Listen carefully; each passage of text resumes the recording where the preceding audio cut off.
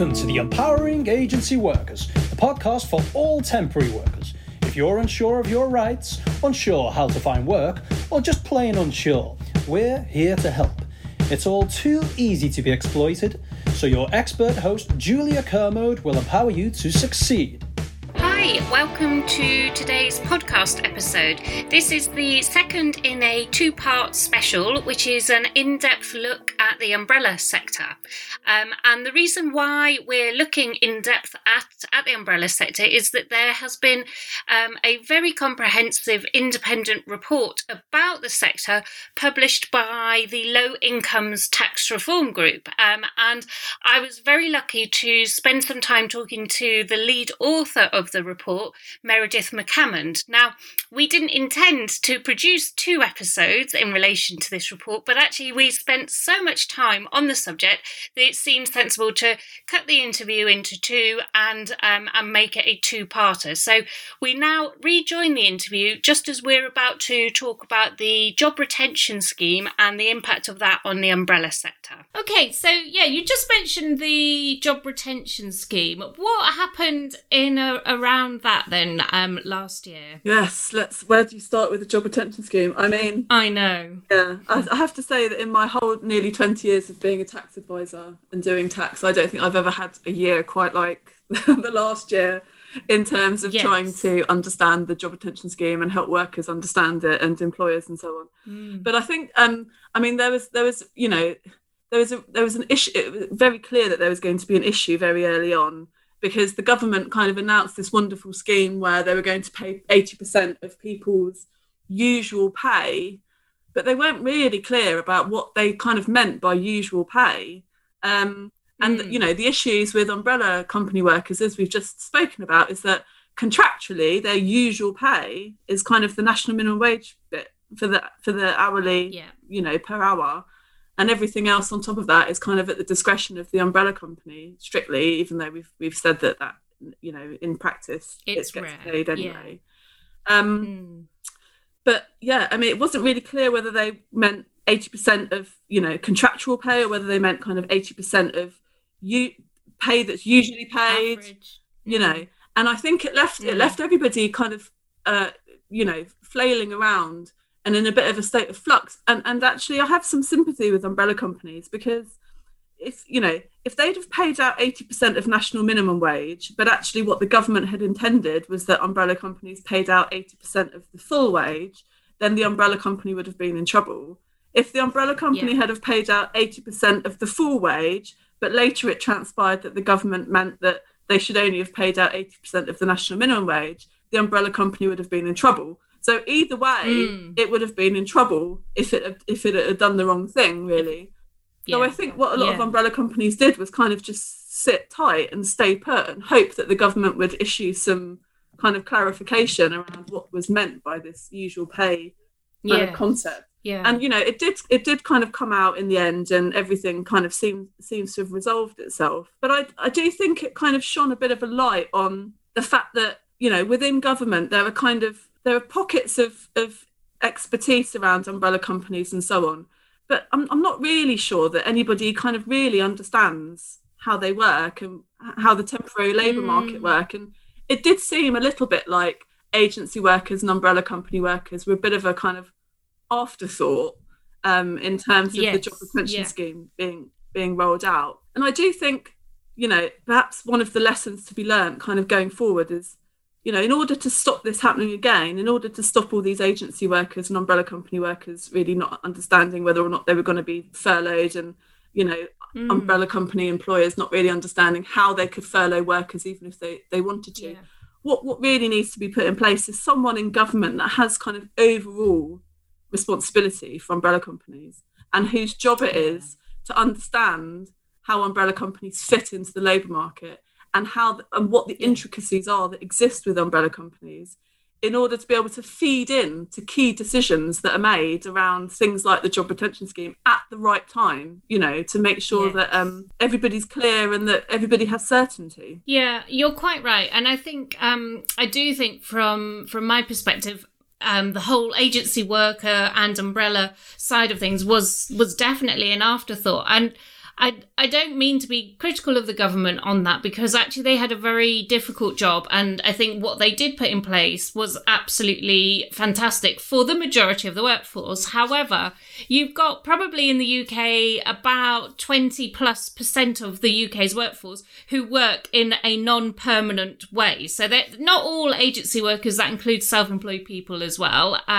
So yeah, it's a large proportion of the workforce that doesn't work on a standard permanent employed basis. And so when you look at it that way, it is actually very annoying that such a large proportion was sort of forgotten. But that said, my recollection is that there was an awful lot of work going on by the numerous different bodies involved within recruitment and Umbrella to try and get that clarity. And it did come in the end just about in time. It was not good for the workers, though, just that not knowing. And of course, it was such a worrying time in general. We've kind of got used to the fact of having a pandemic, I think, a bit now, whereas last year I remember feeling very worried about it. Anyway, let's move on, because I am convinced that this year will be very much better and that we will make it to the other side of the pandemic. So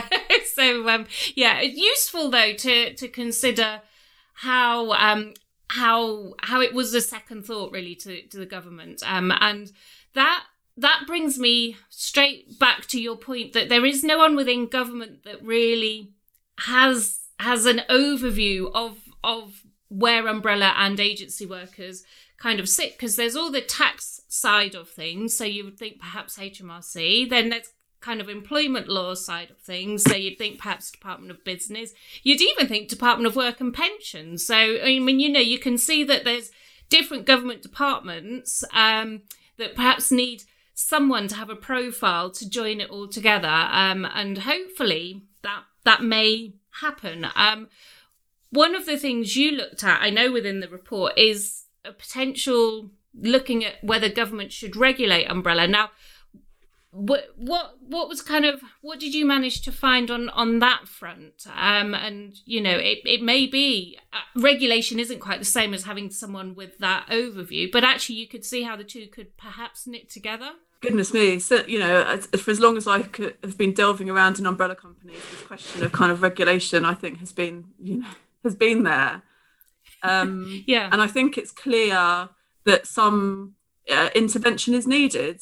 And, not just from employment law perspective, but also from a tax perspective, because many of the issues with umbrella companies that there are kind of cut across both.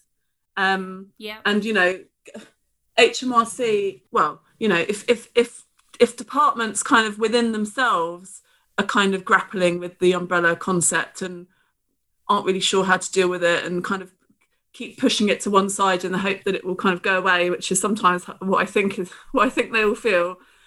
If that's happening kind of on an individual departmental basis, it's hard to see how we're ever going to be able to get into a situation where you have cross-departmental working, which is, what's needed really in order to be able to kind of improve the umbrella industry. It's not just about the single enforcement body kind of being brought into place and having umbrellas given to it. It's about the single enforcement body working with HMRC. It's then about HMRC kind of, working back with the single enforcement body. Everybody needs to kind of work with the Gangmasters Licensing Association. The pensions regulator probably need to be kind of inputting into it. Yeah. The DWP, as you say, need to be involved because of all the, people that do agency work that potentially on benefits and are kind of shoehorned into this type of work in the first place. There are so many kind of considerations, and in order to, what you need is someone to kind of coordinate it, I think, at the top. Yes, and I think Matthew Taylor's report, The Good Work Plan, which might have come out in 2017. Don't quote me on the year in case I'm wrong.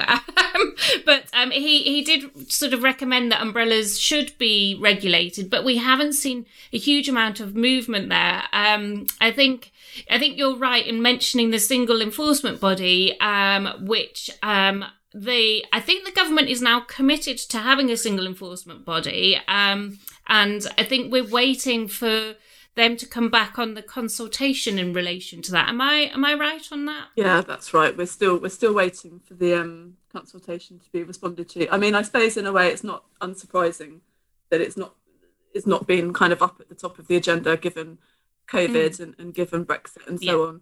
But it does seem to me that the umbrella issue has been kind of kicked down the road, for some years now. And first of all, there was, is it going to be the EAS, the Employment Agency Standards Inspectorate, that are going to regulate umbrellas? And then that seemed to kind of morph into, well, is it going to be the SEB that regulate umbrellas? And now the whole thing seems to have been parked while we deal with the fallout of COVID and Brexit and so on. But at some point, somebody needs to take umbrellas out of the kind of long grass and grasp it and deal with it, really. And I hope, if one of the things that comes out of this report is that we're just able to help, kind of encourage that process along a little bit, then I think I'd feel very proud and happy that was one of the outcomes, really. I think it will. I think the umbrella companies within the sector that are doing things properly will absolutely want regulation to come in to deal with the types of firms that are doing things less properly. And I think from the trade unions side of things, because obviously this report was commissioned by the TUC, I think they would probably welcome regulation as well, because of course they hear firsthand from workers that do have those bad experiences. So I think there's a lot of willingness. We just kind of are almost waiting for the government to do something. And perhaps once we're beyond the pandemic and once Brexit settles down, hopefully this sort of thing will come towards the top of their list with a bit of luck. So we sort of touched on it a little bit, talking about regulation. I kind of brought that up in the wrong order, actually, because what we should have spoken about first was the problems, if you like, the issues with umbrella and the kind of less good practices. And I know that you've got a chapter on this in your report. So what sort of things have you seen? I mean, I guess the things I hear about most often are disguised remuneration schemes. So let's start with those just for somewhere to start. What is one? Yeah, I mean, disguised remuneration. It's something that's taken up a lot of Littrig's time really over the last few years. And I mean, disguised remuneration is simply where an employer, an umbrella company or whoever, pays their worker in some kind of random non-taxable element rather than kind of traditional wages or salary. And it could be a loan, or it could be some kind of investment payment. I think we've heard it could be an advance, it could be an annuity. I mean, there's all sorts of things that these purportedly non-taxable elements are called. But ultimately, all of the schemes seem to revolve around this same concept of paying workers in a non-taxable amount as well as a small kind of minimum wage salary. Yeah, and so basically then the providers of this way of operating, presumably the person earning money through these things are receiving more income than they would have if they were paid 100% through payroll, I guess. Well, it's interesting because, yes, I mean, I think in some schemes, yes, you're right. I think that people will have entered into them knowingly. They will have kind of weighed up the pros and the cons, and they would have made a kind of, a judgment that this is what they wanted to do because they wanted to kind of try and get some kind of advantage by having, organising their affairs in this way.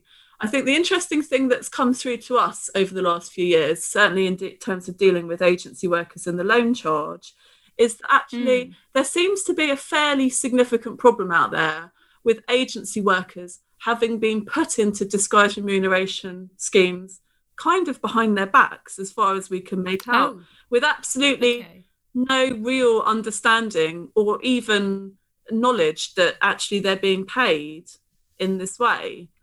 Now, if you kind of think about it through that lens, there must be something in it for the disguised remuneration provider as well. They must be making money somehow through that scheme. So I don't think it's always a simple case of kind of taxpayers having a personal avoidance motive. I know that that's a nice, simple way of thinking about disguised remuneration. I know that's the way that HMRC like to think about disguised remuneration, because it makes it an easier problem in a way to deal with.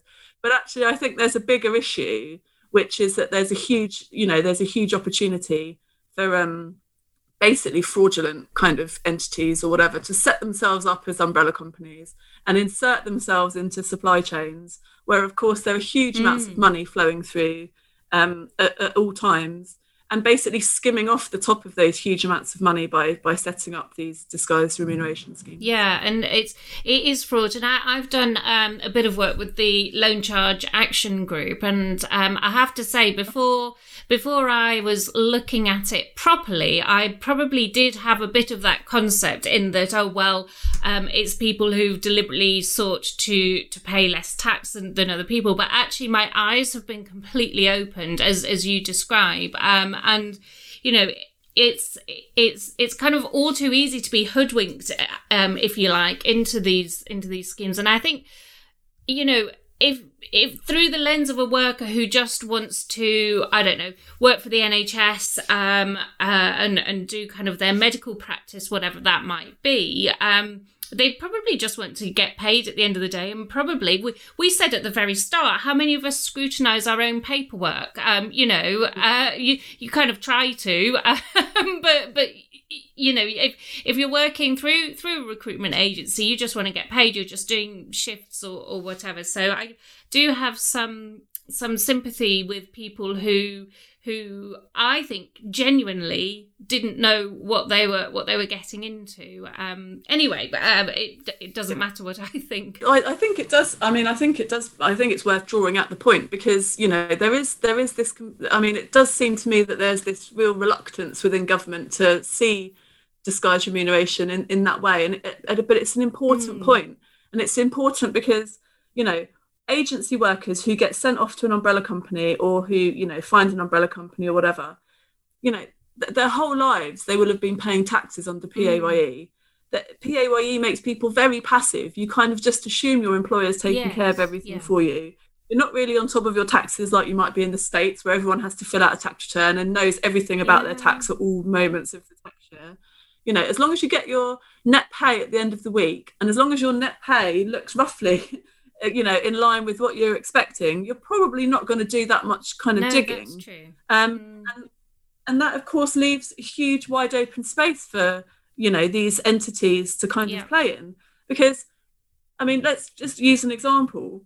Say you've got a worker that's on 500, where the rate that's been agreed is £500.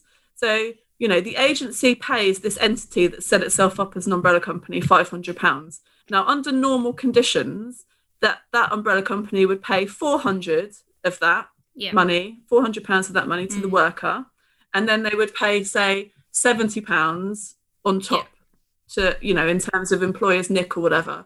And that would leave them then with £30 as their margin. That's the amount that they've made in terms of that transaction. Now, if you're an umbrella company and you're running a disguised remuneration scheme, when you get that £500, you can probably work the figures so that you're able to deliver the same amount of net pay to the worker as before, but out of a less gross amount, out of a lesser amount than the £400. And then by doing that, you're also going to be able to cut your employment costs in half, if not more so.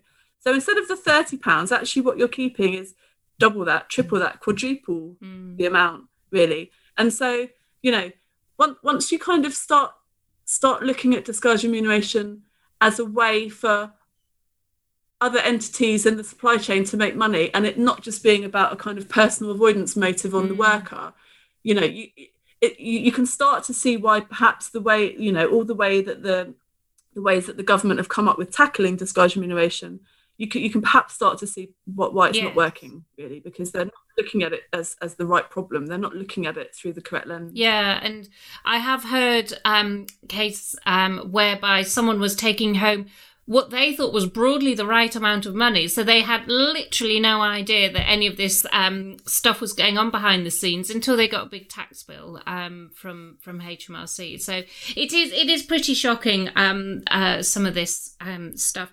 What other kind of issues are there with umbrellas? So I think HMRC recently-ish issued something on mini umbrella, I think within the last 6 months or so. What is mini umbrella and why do we need to worry about it? Mini umbrella. So, I mean, mini umbrellas are fascinating to me, just purely for the fact that it's just so brazen. I mean, you know, what they do is they basically split up a kind of entire umbrella workforce into these kind of mini umbrella companies, with the kind of intention of them being able to claim the employment allowance, you know, within each company, which of course is a £4,000 deduction off of an employer NIC bill. So, you know, if you're an umbrella company and you're only allowed, you know, you're allowed one employment allowance, well, that's not going to last very long at all if you've got thousands of workers on your books. And before you know it, you're going to be paying employer NIC like everybody else. But if you're a mini umbrella company and you can continually set up these kind of tiny micro entities and claim the employment allowance again and again and again and again and again, well, you're never going to be paying employer NIC, and you know, you're going to be kind of really maximising your money, basically. The interesting thing about mini umbrellas is that there's actually very specific targeted anti-avoidance legislation in place that should stop mini umbrella companies. They say that the employment allowance isn't claimable where people have kind of purposefully fragmented an existing company into smaller chunks, you know. And I think it was kind of back in 2015 when we were first alerted to the existence of mini umbrella companies. And our then technical director, a guy called Robin Williamson, was asked to comment on the BBC about mini umbrella companies. And, you know, he mentioned this targeted anti-avoidance legislation and said, you know, that it should stop mini umbrella companies in their tracks. But for some reason we're 2021 and we're still talking about it. I don't really know what the issue is. I suppose HMRC are having a hard time kind of getting a handle on it because of the fact that the directors of these mini umbrellas seem to be based offshore quite a lot of the time, and are outside of HMRC's outside of HMRC's net. But it's fascinating how you know, there's how they're still in existence, basically.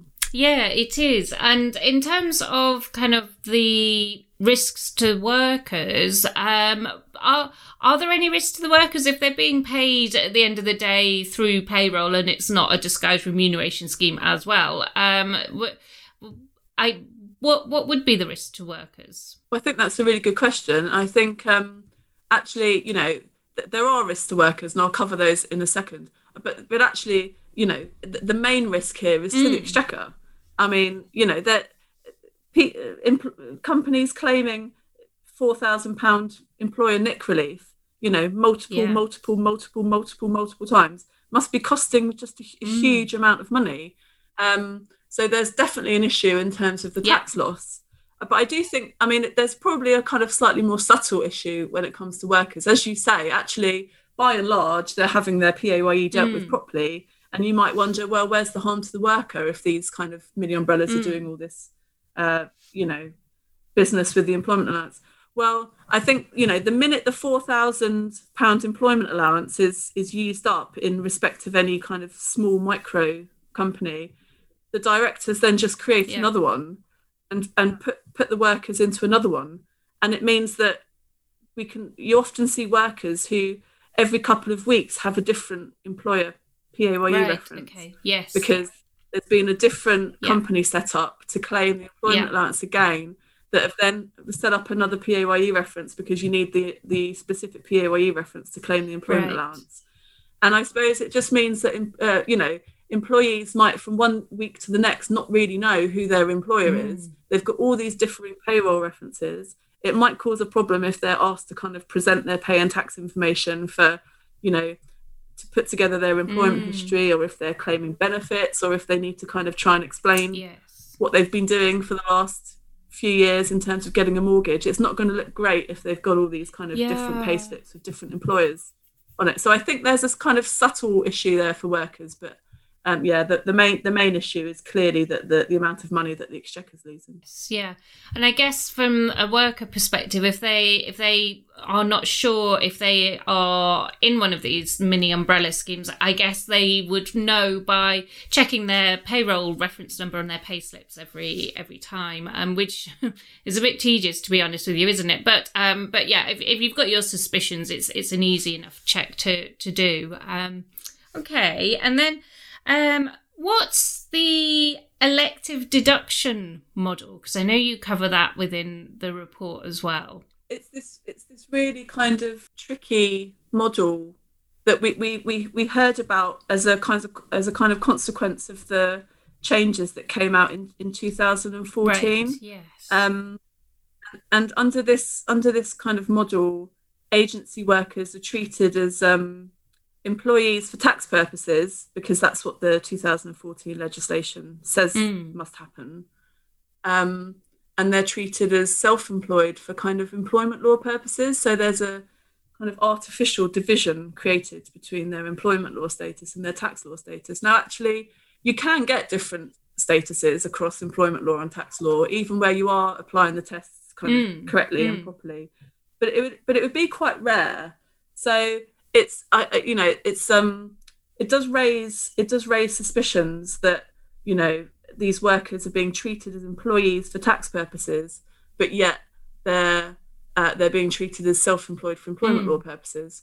And of course, you know, the incentive, the objective there is that by being self-employed, by being treated as self-employed, they're not entitled to the kind of employment law rights that they might otherwise be entitled to. So they're being denied those rights, which of course saves their engagers money. Yeah. But it's not going to be benefiting the worker in any way at all, really.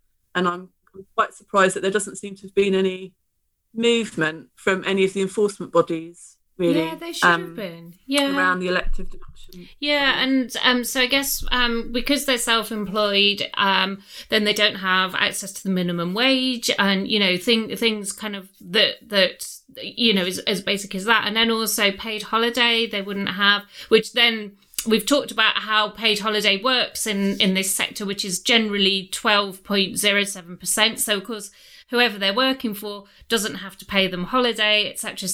So I can see how this type of model might flourish in low paid industries, or where there aren't the margins and maybe everyone is undercutting everyone else. I don't know. But yeah, it's a difficult one, because I guess HMRC's perspective, they're getting their tax and national insurance, and employment status wise, I guess if these workers are not trying to bring about a case, which I guess they aren't, then I don't know. But that doesn't. You see, if you and I are struggling with working out who should take action, this kind of does bring us back to a regulation type of option that I feel needs to be a priority, actually.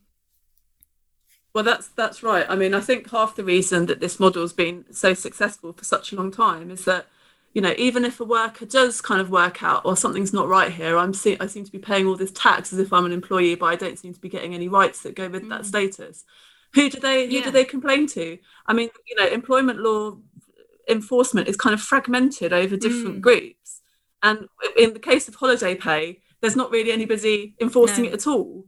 So, you know, the fact that it's not clear for workers, or, you know, where they should go with a complaint if they think they're in one of these models, must surely be fueling the use of the model in the sector, really. So and some kind of single enforcement body that, you know, that had overarching responsibility, and that at least gave workers a starting point to be able to go and find out about their rights and, you know, potentially make a complaint. I think it'd be a huge step forward. It really would be. Well, I was going to say something, but it's gone. Oh yes, and I guess also if workers in these models were wanting to raise an issue at the moment, I guess they could mention it to their agency or their client, but then they might then lose the very work that they need. So it is a difficult situation for them, isn't it? moving on to another, well, actually, I'm not sure whether it is a problem or not. Another issue, if you like, or a newer way of working with umbrellas is this one of joint employment. So what were your findings? Well, what is it, and what were your findings around that? Probably I should start by saying that actually because, you know, there was so much to cover. The report was it started out at 20,000 words. That was what our intention was. And I think now it's, you know, more than double that, if not kind of triple that. And it was already very, very long. I think we once we came across joint employment and the other module that seems to be kind of about at the moment as a new way of working, which is the professional employment organisation module. I think by the time we kind of uncovered those and started to think about them, we thought that actually there was so much that we needed to think about. We couldn't fit it into this report. And actually what we needed to do was probably, you know, dedicate an entirely new report to the two concepts. Now, before we kind of finish, I know that there is a section on the construction industry within your report. I guess, my understanding of the construction industry is that they have the construction industry scheme, which is a way of paying self-employed construction workers through a type of payroll that essentially takes a bit out for tax and is paid over to the government there and then at source. And then at the end of the year, that self-employed construction worker kind of needs to do a return, and they may get some money back if they've overpaid, or they may, if they've underpaid, need to pay HMRC. Is that a very simplified understanding of the construction industry scheme, and where does umbrellas fit in alongside that? Yeah, you're absolutely right. I mean, CIS is kind of it's very odd in that it's a withholding tax for self-employed people. I mean, mostly when you think of self-employed people, you think of people that are paid gross and then they trot off at the end of the tax year and do their tax return and they deal with their taxes and pay themselves. And that's part of being self-employed, is that you have that kind of autonomy.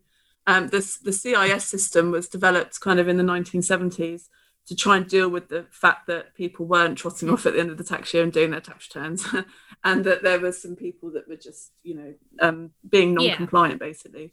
So, I mean, CIS works in many respects, and actually it does help CIS workers kind of pay their taxes and be compliant.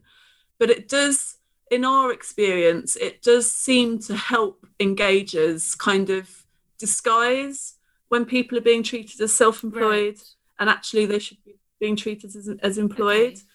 Because often, you'll get construction workers that feel that they're in an employment relationship because they're being told what to do, and they're being told what time to start work, and then being told, what their pay rate is without kind of any negotiation. They feel very employed, and they have this kind of very kind of paternalistic system which looks after them by kind of deducting their taxes for them, and then giving them a pay slip at the end of the month which sets out how much they've earned and how much tax has been deducted. And then, it's not surprising that they kind of think that they're in employment. And often, they only realise they're not actually being treated as employed by their engagers. They're being treated as self-employed when something goes wrong. So, for example, if they get sick or, they want to take some holiday, and they kind of approach their engager, who they think is their employer, and say, can I get statutory sick pay, please? And then the employer says, no, you're not employed, you're self-employed. And there have also been some issues that we've seen recently around the SAYS scheme, so the self-employed income support scheme for the coronavirus job retention scheme. And we've seen a number of unfortunate cases where CIS workers have been so kind of convinced that they're in employment that actually they've taken their CIS statements and summarised them and put them on the employment pages of their tax return and not the self-employment pages of their tax return. And HMRC have then said that their tax returns, because they don't include the self-employment pages, can't justify a self-employment scheme. It makes them ineligible for that support. Oh, wow. and it's just very it's a really difficult situation for workers, I think. And I think the construction industry is there's, because people move around from project to project, and that's right, it's kind of characterized by lots of short-term kind of working and so on. I think it's easy for people to kind of be very confused about what their employment status is, because their engager can say to them, well, you're only here for 3 weeks, so of course you're not employed, of course you're self-employed, or well, you've brought your own hammer and tools today to the site, so because you're using your own tools, that means that you're self-employed rather than employed. It's lots of grey area, and it's just not at all easy, I don't think, for workers to really understand what their employment status is in the construction industry. I think there are probably moves within the construction industry to bring about that clarity.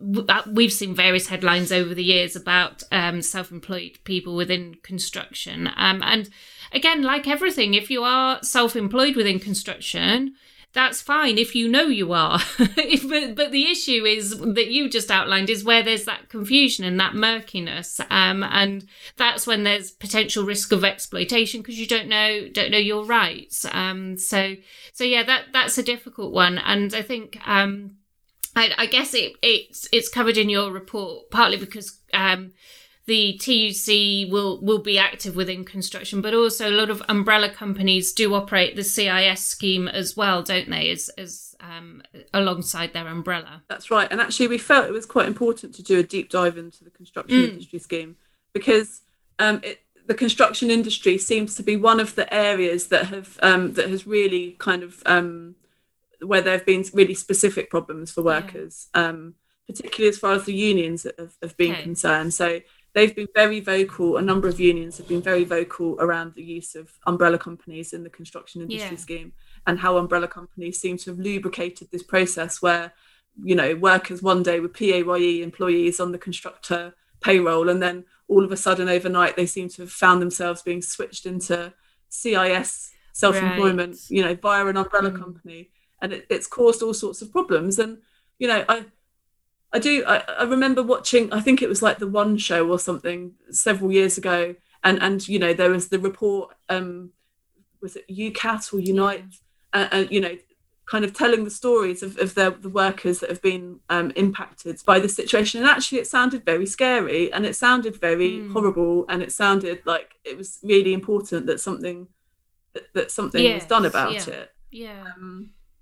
I think something was done about it, because in 2014 you got there were new rules that were brought out, which meant that it wasn't so easy for agencies and other employment intermediaries to kind of ignore PAYE and just deal with people via CIS. And hopefully, I mean, it does seem to us from what we kind of uncovered in our, well, actually we didn't really uncover anything, which I think speaks volumes of itself, but the 2014 changes which made it harder for umbrellas and agencies to kind of switch people into the CIS system, they do seem to have worked, and it does seem to have kind of helped regularise that whole part of the sector. So I think that's really positive that there do seem to have been some changes. Good. No, that is positive, because that is where you kind of hear of a lot of false self-employment. And, I know false self-employment does go on within other sectors, but it does often seem to crop up within construction. So it's positive that there has been hopefully some good moves in recent years. I do remember when that legislation came out, and it was problematic because suddenly more needed to be done to make sure that those workers were genuinely self-employed, and that was good, a kind of good move. So we've covered absolutely masses today, and I'm enormously grateful that you gave us so much of your time. It's an impossible question to finish with, but if you could kind of conclude with what you think might need to be a priority for further work or research or intervention? I mean, there's a number of common themes, I think, but what are your thoughts? That's an excellent question. It's a massive question. As a tax person, I suppose I was kind of half expecting the report to be kind of about tax and about travel expenses and about all the stuff that used to go on with kind of reimbursed travel expenses and so on. And because for a good while there, it really looked like, bad practices were kind of driving out good when it came to travel expenses. And, we kept seeing workers kind of taking up work on increasingly degraded terms. I mean, in the first report we did on umbrella companies, we had this example where we'd got a payslip from a nurse, and it was her weekly payslip, and it showed that she had been paid £200 and she had had £600 of reimbursed travel expenses that week. Wow. I mean, it was kind of nonsense, really. And part of me was wondering how much of that we might still see, and whether or not that was going to kind of form a big kind of path and trajectory that needed to be dealt with. But actually, the 2016 changes on travel and subsistence really seem to have helped. That's not to say there isn't some, there aren't perhaps some issues with how certain umbrellas are kind of dealing with the travel expenses situation.